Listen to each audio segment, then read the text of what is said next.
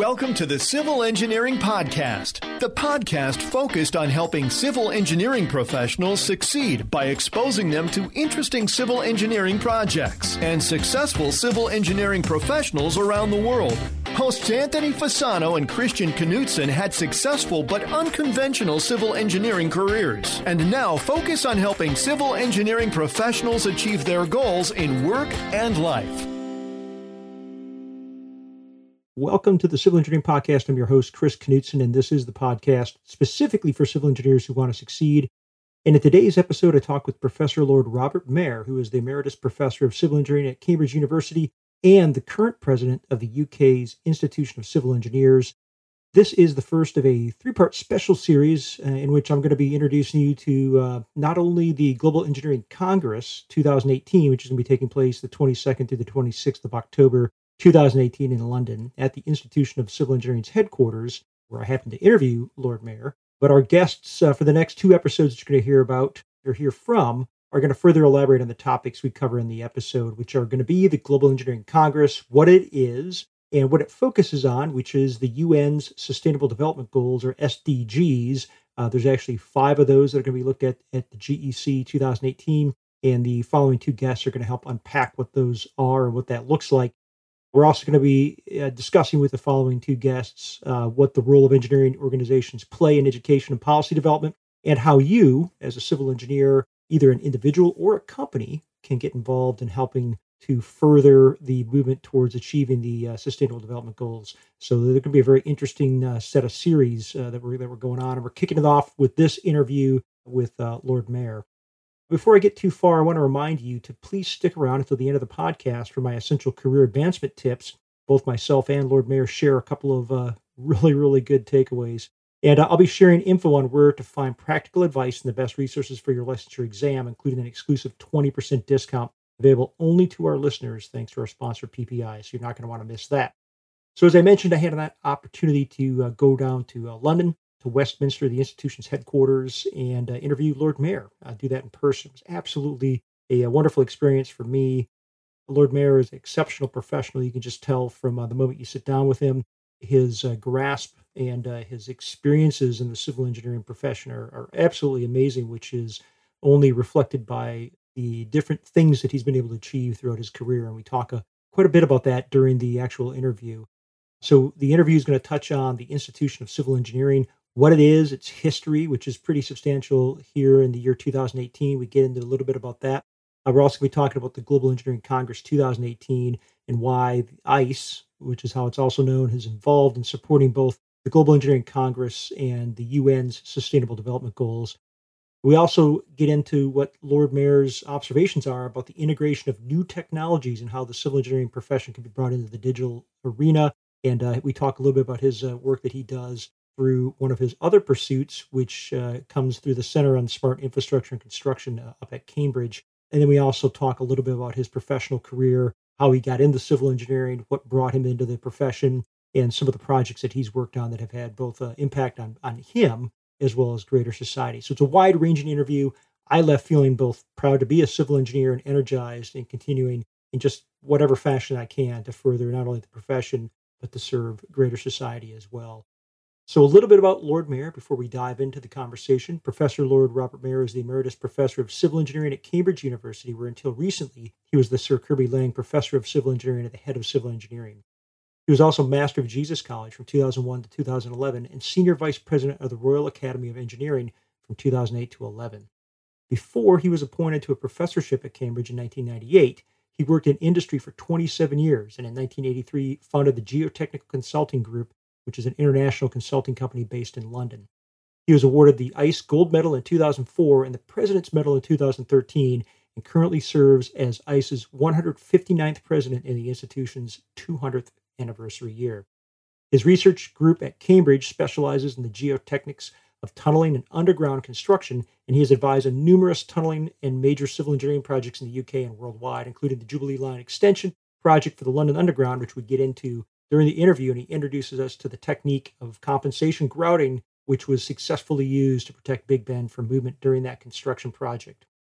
He also leads the Center on Smart Infrastructure and Construction at Cambridge, involving the innovative use of latest sensor technologies to monitor the behavior of civil engineering infrastructure. Again, we hit on this in the interview, and he was elected a Fellow of the Royal Society in 2007 and awarded the Commander of the Most Excellent Order of the British Empire, or the CBE, in 2010 for services to engineering. And if that was not enough, he was appointed an independent crossbench peer in the House of Lords in 2015 as a member of the House of Lords Select Committee on Science and Technology. An absolutely amazing professional, an absolute amazing member of the civil engineering profession. I was absolutely very much humbled to be able to sit with him for just a short period of time and have this great conversation that I'm about ready to share with you. So, all right, now it's time. Let's just jump right into the civil engineering conversation for the day with Professor Lord Robert Mayer. Civil Engineering Podcast. Civil Engineering Podcast. All right, now it's time for our civil engineering conversation. I'm coming to you from the Institution of Civil Engineers in London. I'm joined with Professor Lord Robert Mayer. Lord Mayer, welcome to the Civil Engineering Podcast. Thank you very much. Absolute pleasure to have you on the show. And for our audience who's listening that's outside of the UK, please tell us a little bit about the Institution of Civil Engineers. Well, the Institution of Civil Engineers was founded 200 years ago to this year. This is our 200th anniversary. Essentially, it is a professional body. It's the oldest professional body of engineers in the world. It fulfills a number of functions. It's a qualifying body in the sense of overseeing the way in which engineers become professionally qualified. It also provides continuous technical information to its members. It has over 90,000 members all over the world. And the other major activity of the Institution of Civil Engineers is providing thought leadership and advice to government, to organizations on all matters to do with the built environment. Certainly. That's outstanding. And you mentioned this is the institution's 200th anniversary. What does this mean to you, both professionally and personally? Well, I think personally, it's a huge privilege to be the 159th president of this great institution. I feel very honored to be the president in this 200th year. Professionally, I think it's a very important opportunity in our 200th anniversary to make the general public more aware about the fantastic achievements of civil engineers over the last 200 years, how it is they've changed lives, how they've done so much for society. In many ways, they are the kind of hidden heroes. You know, when we turn on our taps and get fresh water, when we travel, when we go into buildings, when we see flood defenses, all these things are all created by civil engineers. Yeah, absolutely, which I'm certainly proud of myself to be a civil engineer, and it's really quite amazing if you really think about the things that we've been able to do as a profession really over the centuries. Yes. It's absolutely amazing. So we look at the past and all the amazing accomplishments that civil engineers have been able to provide for society. I'm kind of curious, as we look to the future, if you might be able to maybe share with us a little bit of what your strategy is for helping to make the profession of civil engineering fit for the digital future. Yes, I mean, certainly in my presidential address, when I assumed the presidency back in November, the title of my presidential address was Transforming Infrastructure, Transforming Lives, Building on 200 Years. Now, the building on 200 years is pretty self-evident. It's acknowledging the amazing contributions over the last 200 years of many, many very distinguished civil engineers. But really what I'm focusing more on is the future. And the transforming infrastructure and transforming lives is all about the huge opportunities that we now face with the digital revolution that we're in. And not only the digital revolution, but many new technologies, which I strongly believe offer a huge opportunity for the civil engineering profession to really change in quite a major way what they do and how they do it. So that's very much been my focus in my presidency. Of the different types of technologies that we know that are out there, drones, the different types of censoring systems that are out there, the Internet of Things, as we look at this growing universe of technological opportunities that are out there. Exactly. What type are you kind of seeing as being maybe these are some that have a direct application in the civil engineering profession? I think the biggest opportunity is around the technology of sensing. The research group that I lead at Cambridge University, is called the Centre for Smart Infrastructure and Construction, CSIC. And this is really taking the enormous new developments in sensor technologies and applying those to civil engineering in a way that's never been really done before. And if you look at the other engineering sectors, it's common practice, it's completely established practice to equip the engineering with sensing devices. So sure. Aerospace engineering, aeronautical engineering, automotive engineering, manufacturing, all of these are using sensing technologies in a very effective way. I often give the example of Rolls-Royce, that every one of their gas turbine engines flying aeroplanes anywhere in the world is being monitored by the engineers in Derby in real time. So they know exactly how every single one of those gas turbine engines is performing. And I believe that in civil engineering infrastructure, we should be doing something rather similar, in that it's all very well to create a beautiful new bridge or a new tunnel system or new flood defences or new buildings. But the question now is being asked and should be asked, okay, how are they performing? What are we learning from them?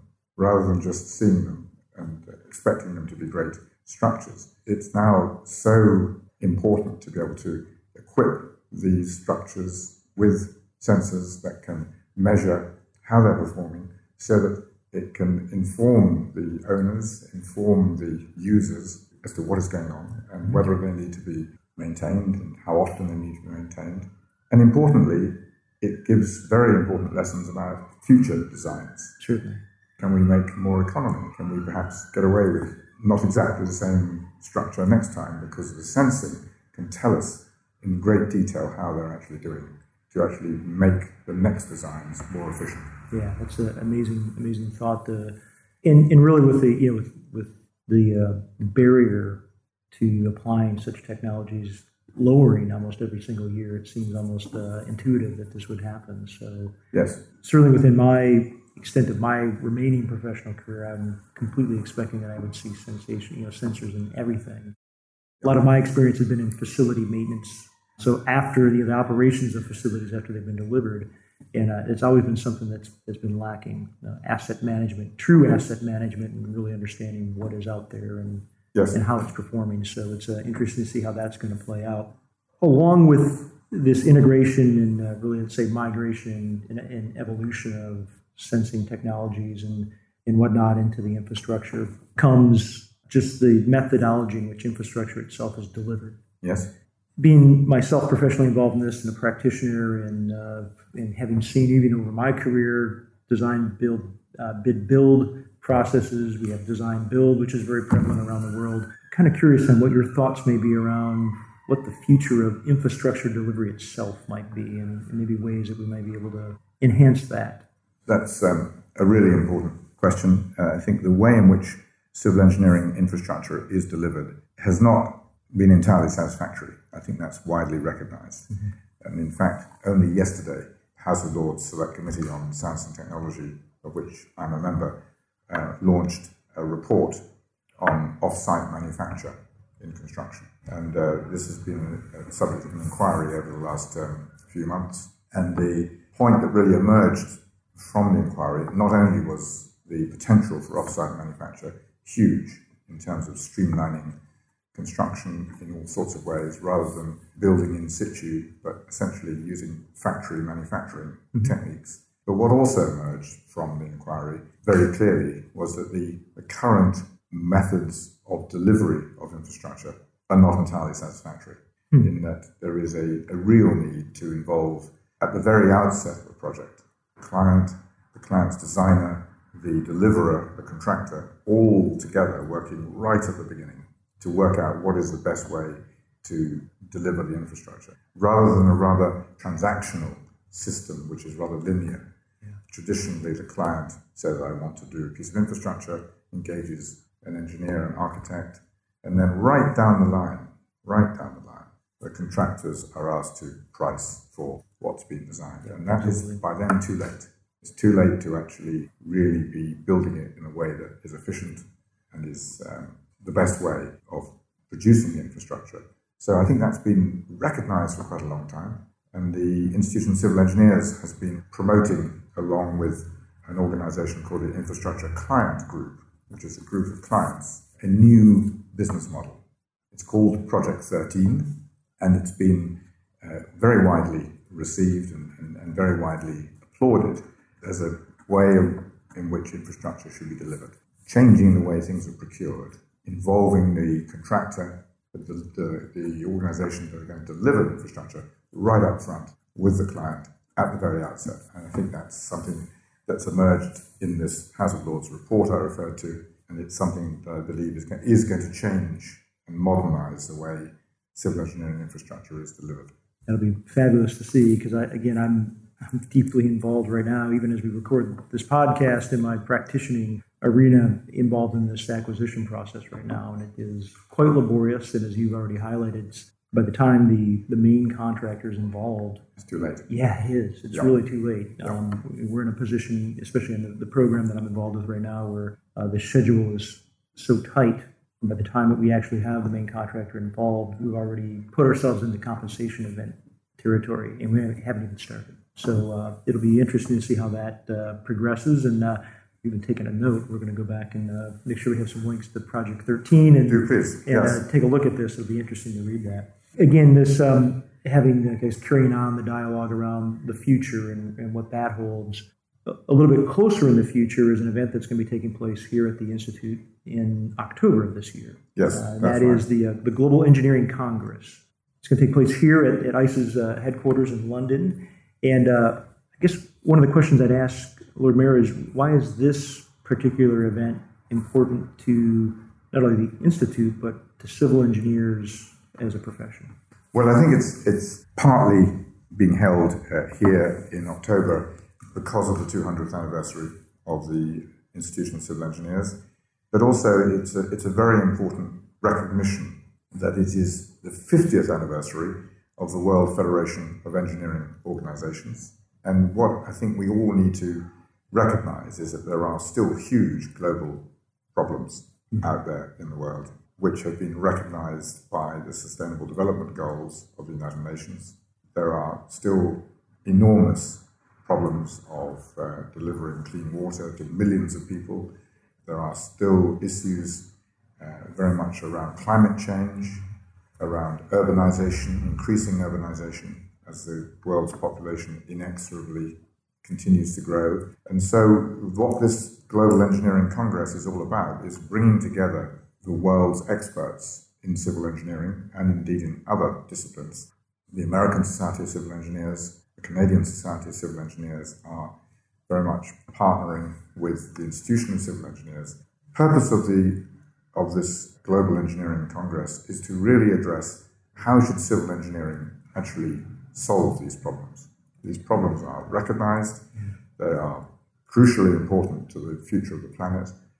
If any profession is going to really fix these problems, it's the civil engineering profession.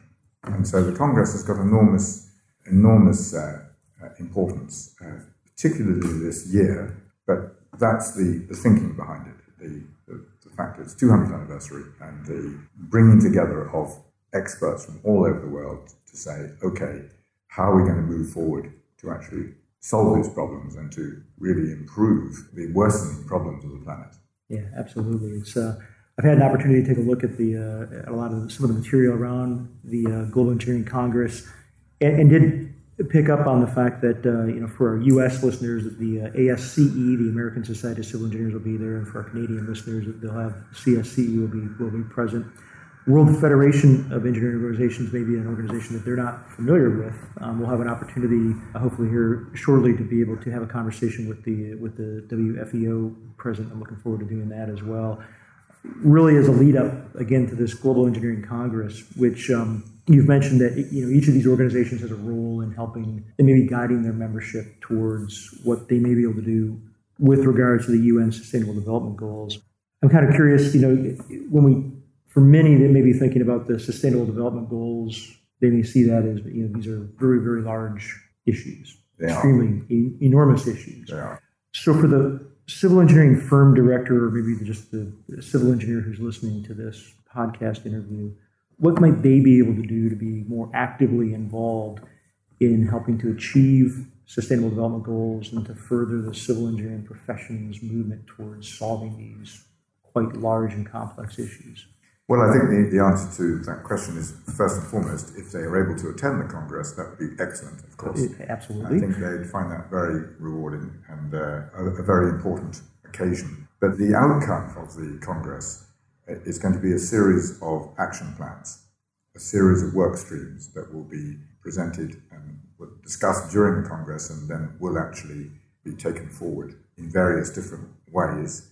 And any civil engineer listening to this podcast, from whatever organization and from whatever country, would be very welcome to get engaged and to with one or more of these work streams.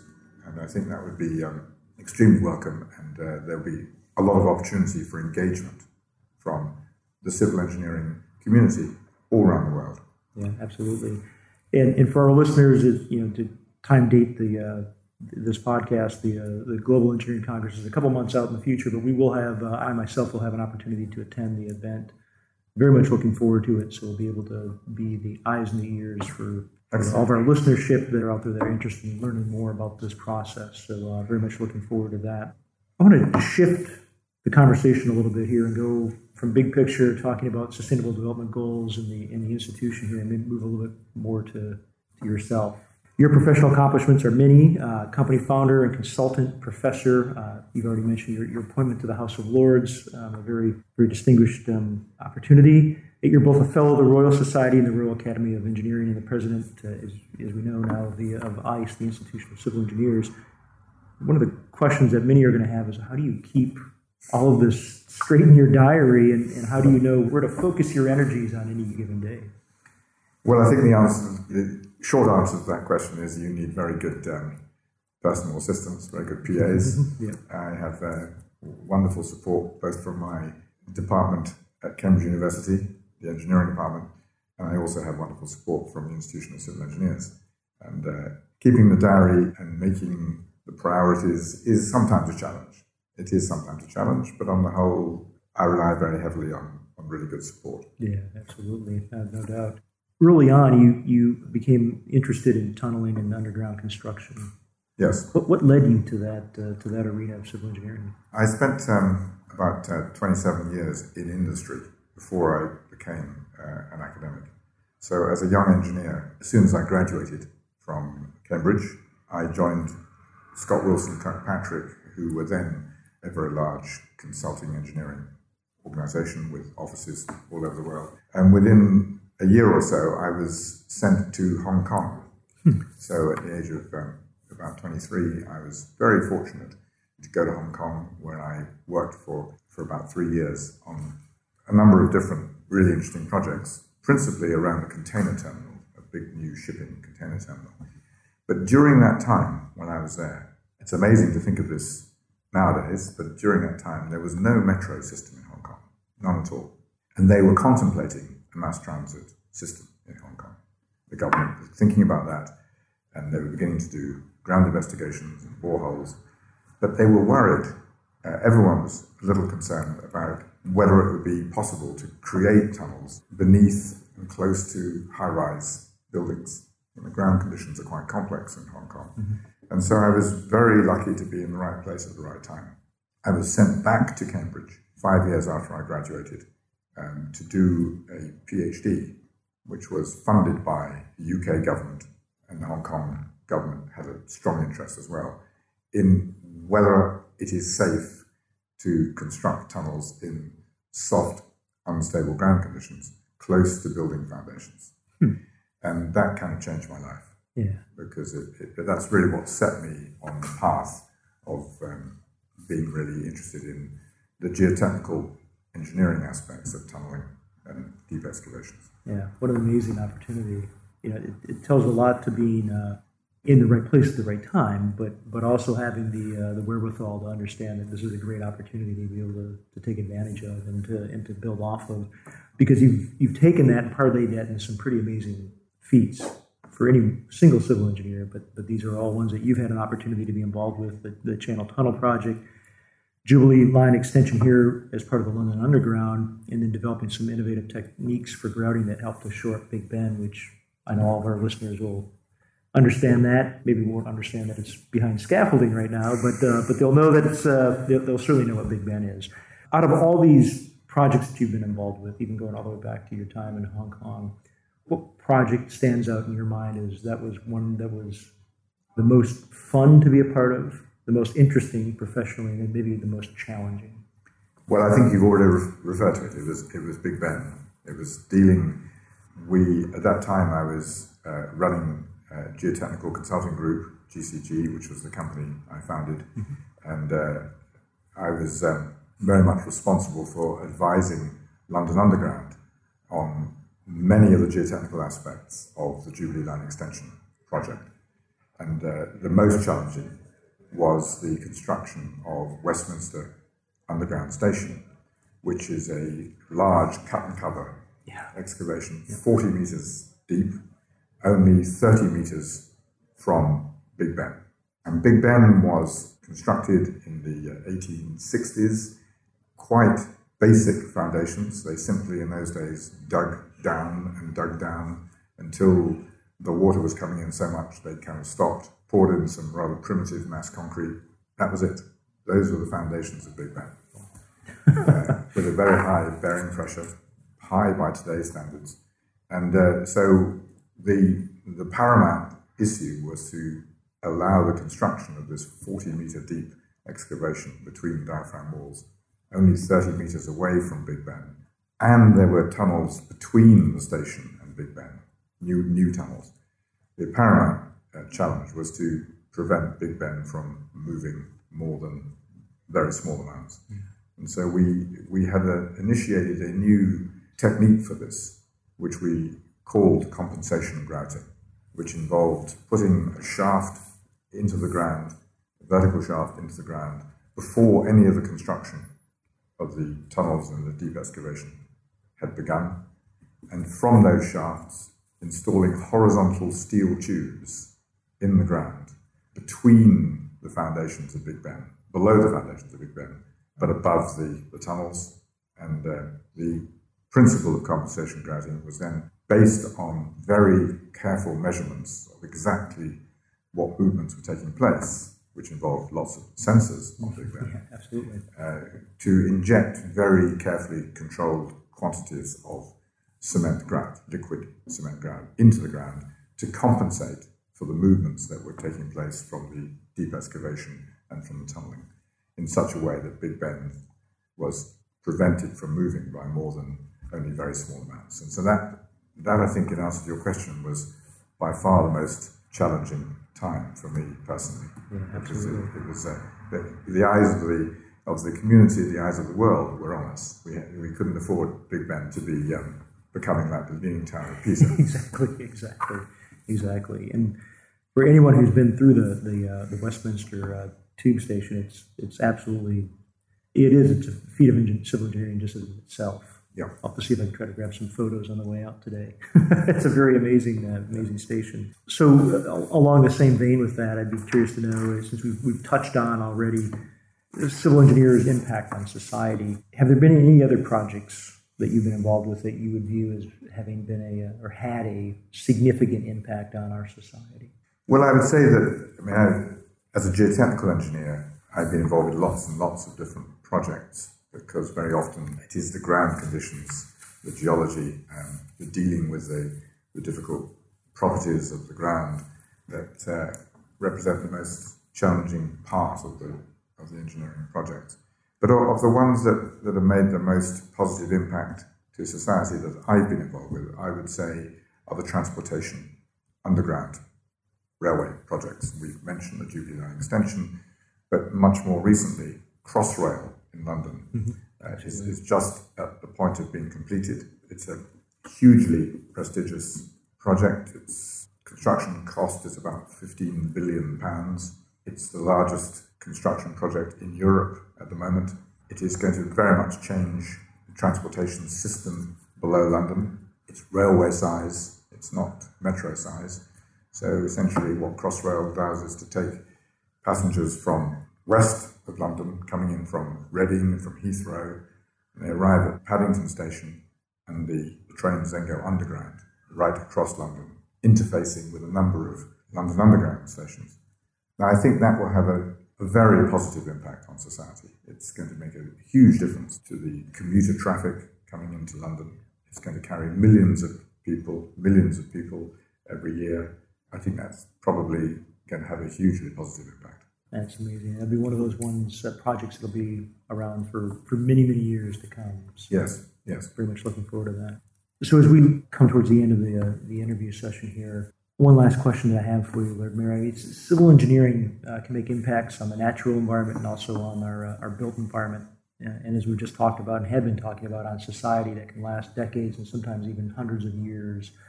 What are the impacts that you'd like to see civil engineers today strive towards leaving for the engineers who may be celebrating the institution's birthday 300 and 400 years? Well, I would like to see them in 200 years' time celebrating a whole range of achievements that civil engineers have done for society. They will be probably celebrating the extraordinary technologies that have been used. And we've already mentioned sensor technologies, but there will be routine usage of robotics, of drones, probably of artificial intelligence, machine learning. There will be all kinds of technologies that our future engineers will be using, which will be regarded as routine and will have made the creation of civil engineering infrastructure much more streamlined. There will be much more emphasis on whole life performance. It won't only be focusing on the capital project of actually creating the infrastructure. It'll also be creating infrastructure that's smart, that's able to be intelligent, to be able to inform owners, users as to how it's performing. So I think what we'll be celebrating in the next 100 years, next 200 years, looking back, it will be the way in which modern technology can really streamline the way our infrastructure is delivered and the way it is performing as a kind of total asset management operation. That's fabulous. And so all of our listeners that are out there, we all have a part to play in bringing that into reality and laying the foundation for the civil engineers that will come after us. So, Lord Mayor, thank you for your time today. I really appreciate having had the opportunity to come here and share some time with you. It's been a pleasure. Thank you. So again, everyone who's listening, we'll have an opportunity to explore more of the Sustainable Development Goals at the Institution of Civil Engineering in October, the 22nd to the 26th of October to be exact, during the Global Engineering Congress 2018, and more to come on that. So just stand by. We'll be right back with the Civil Engineering Hot Seat segment. Civil Engineering Podcast. Civil Engineering Podcast. Now it's time for our CE Hot Seat segment, which in today's episode is brought to you by our sponsor, PPI. So I've got some big news for my civil engineering listeners. If you've been thinking of getting your PE license, but you're unsure of where to start, now is the perfect time to check out PPI-to-pass.com. So they've helped over 4 million engineers pass their licensure exam, become leaders in their fields. And best of all, PPI has recently released the brand new Civil Engineering Reference Manual, the essential book for your PE civil exam prep. So just visit PPI-to-pass.com to order the new Civil Engineering Reference Manual and take one step closer to career advancement. That's PPI, the number 2, PASS.com. And I also have a 20% off promo code available to listeners of the podcast. Just use promo code TCE8 on PPI's website for an exclusive 20% discount. Again, that's promo code TCE8. All right, Lord Mayor, welcome to the CE Hot Seat. Are you ready to go? I'm ready to go. All right, so the first question is, are there any specific rituals that you practice every day? So, for example, this could be a specific morning ritual or a lunchtime ritual. It's something that you do consistently on a day-to-day basis that's contributed to you being a professional. I have to say, I don't think there are any actual rituals, but I guess my life in Cambridge, where I spent most of my career, at least in the last 20 years, I get on my bicycle. Cambridge is a place in which bicycles are very much the way of getting around. And so, in a sense, it's a ritual that I would, after having some breakfast, I would be on my bicycle and go to my office. And it's a very good, I would go to a number of meetings in the university around the town of Cambridge, and more often than not, I'm doing that on my bicycle. So I kind of regard that as being almost a ritual in the sense of the right way to get around. And absolutely. And in Cambridge, I think it's a ritual for many people. It is. So lots of bicycles, so outstanding. It is. So kind of moving along in the same vein here, what's one book that you recommend to civil engineers regularly, or just one book that you found to be extremely helpful in your professional and personal development? Well, there is one book that had a huge influence on me, and it was written by former president of the Institution of Civil Engineers, Sir Harold Harding. He was president here a long time ago, in 1963. He lived from 1900 to 1986, and the book that was published quite recently by, I think, his granddaughter, based on very extensive notes that he had made throughout his career, is called It's Warmer Down Below, the autobiography of Sir Harold Harding. And it's absolute mine of fascinating experiences, fascinating information of his career as a young engineer right through to the end of his career. And indeed, after he had retired, he then became extremely sought after as a very, very well-informed consultant on all kinds of projects. He essentially had been a contractor most of his life. So he writes about all the good experiences, but more importantly, he writes about the bad experiences. Yeah, absolutely. And I found that book just extraordinary to read, because he was so forthright in the notes he wrote and the descriptions of his experiences that I found that wonderful material to read. Well, that sounds like a good one. I'll have to go out and grab this one, especially if he was a contractor. So it'd be nice to try to get inside the mind of a contractor. So that's a great book. Well, I've got one final question, and that's the critical civil engineering career elevator advice question. So if you got onto an elevator with a civil engineer and had about 30 or 40 seconds with them, and you wanted to give them some career advice during that short period of time, what would it be? I would say do as much as you can in different ways. In other words, get as much varied experience as you can. Don't be afraid to get your elbows out and to say to your current employer, you want new experiences, you want to work on different projects, or indeed, if you feel it appropriate, don't be afraid to move on and change jobs. The other thing I would say is that probably the most important thing in life is to know who to ask. I think if you actually can work out in your career who it is that you need to ask if you're uncertain about things, because there are an awful lot of people out there that know a great deal, and if you can identify who they are, then you can really advance really well, because no one can be expected to know everything. But the smart thing is to work out who to ask. Yeah, absolutely. Great advice, and I agree with you 100%. So, Lord Mayor, again, thank you for your time today. This has been an absolute pleasure to spend just a little bit of time with you here at the institution. I look forward to seeing you again in October. Thank you very much. It's been a pleasure. Thank you. Thanks. Please remember, you can find the show notes for this episode at civilengineeringpodcast.com. You'll find a summary of the key points discussed in today's episode, as well as links to any of the resources, websites, or books that were mentioned during this episode. And until next time, I wish you all the best in your civil engineering endeavors. Thank you for listening to the Civil Engineering Podcast. Be sure to visit civilengineeringpodcast.com, where you can listen to past episodes and also submit your project to be featured on the show. We also invite you to visit our main website at engineeringcareercoach.com and download a free 3-part video series created specifically for engineers to help you best utilize LinkedIn for networking, improve your communication and speaking skills, and also help to develop your leadership abilities. Now is the time to engineer your own success.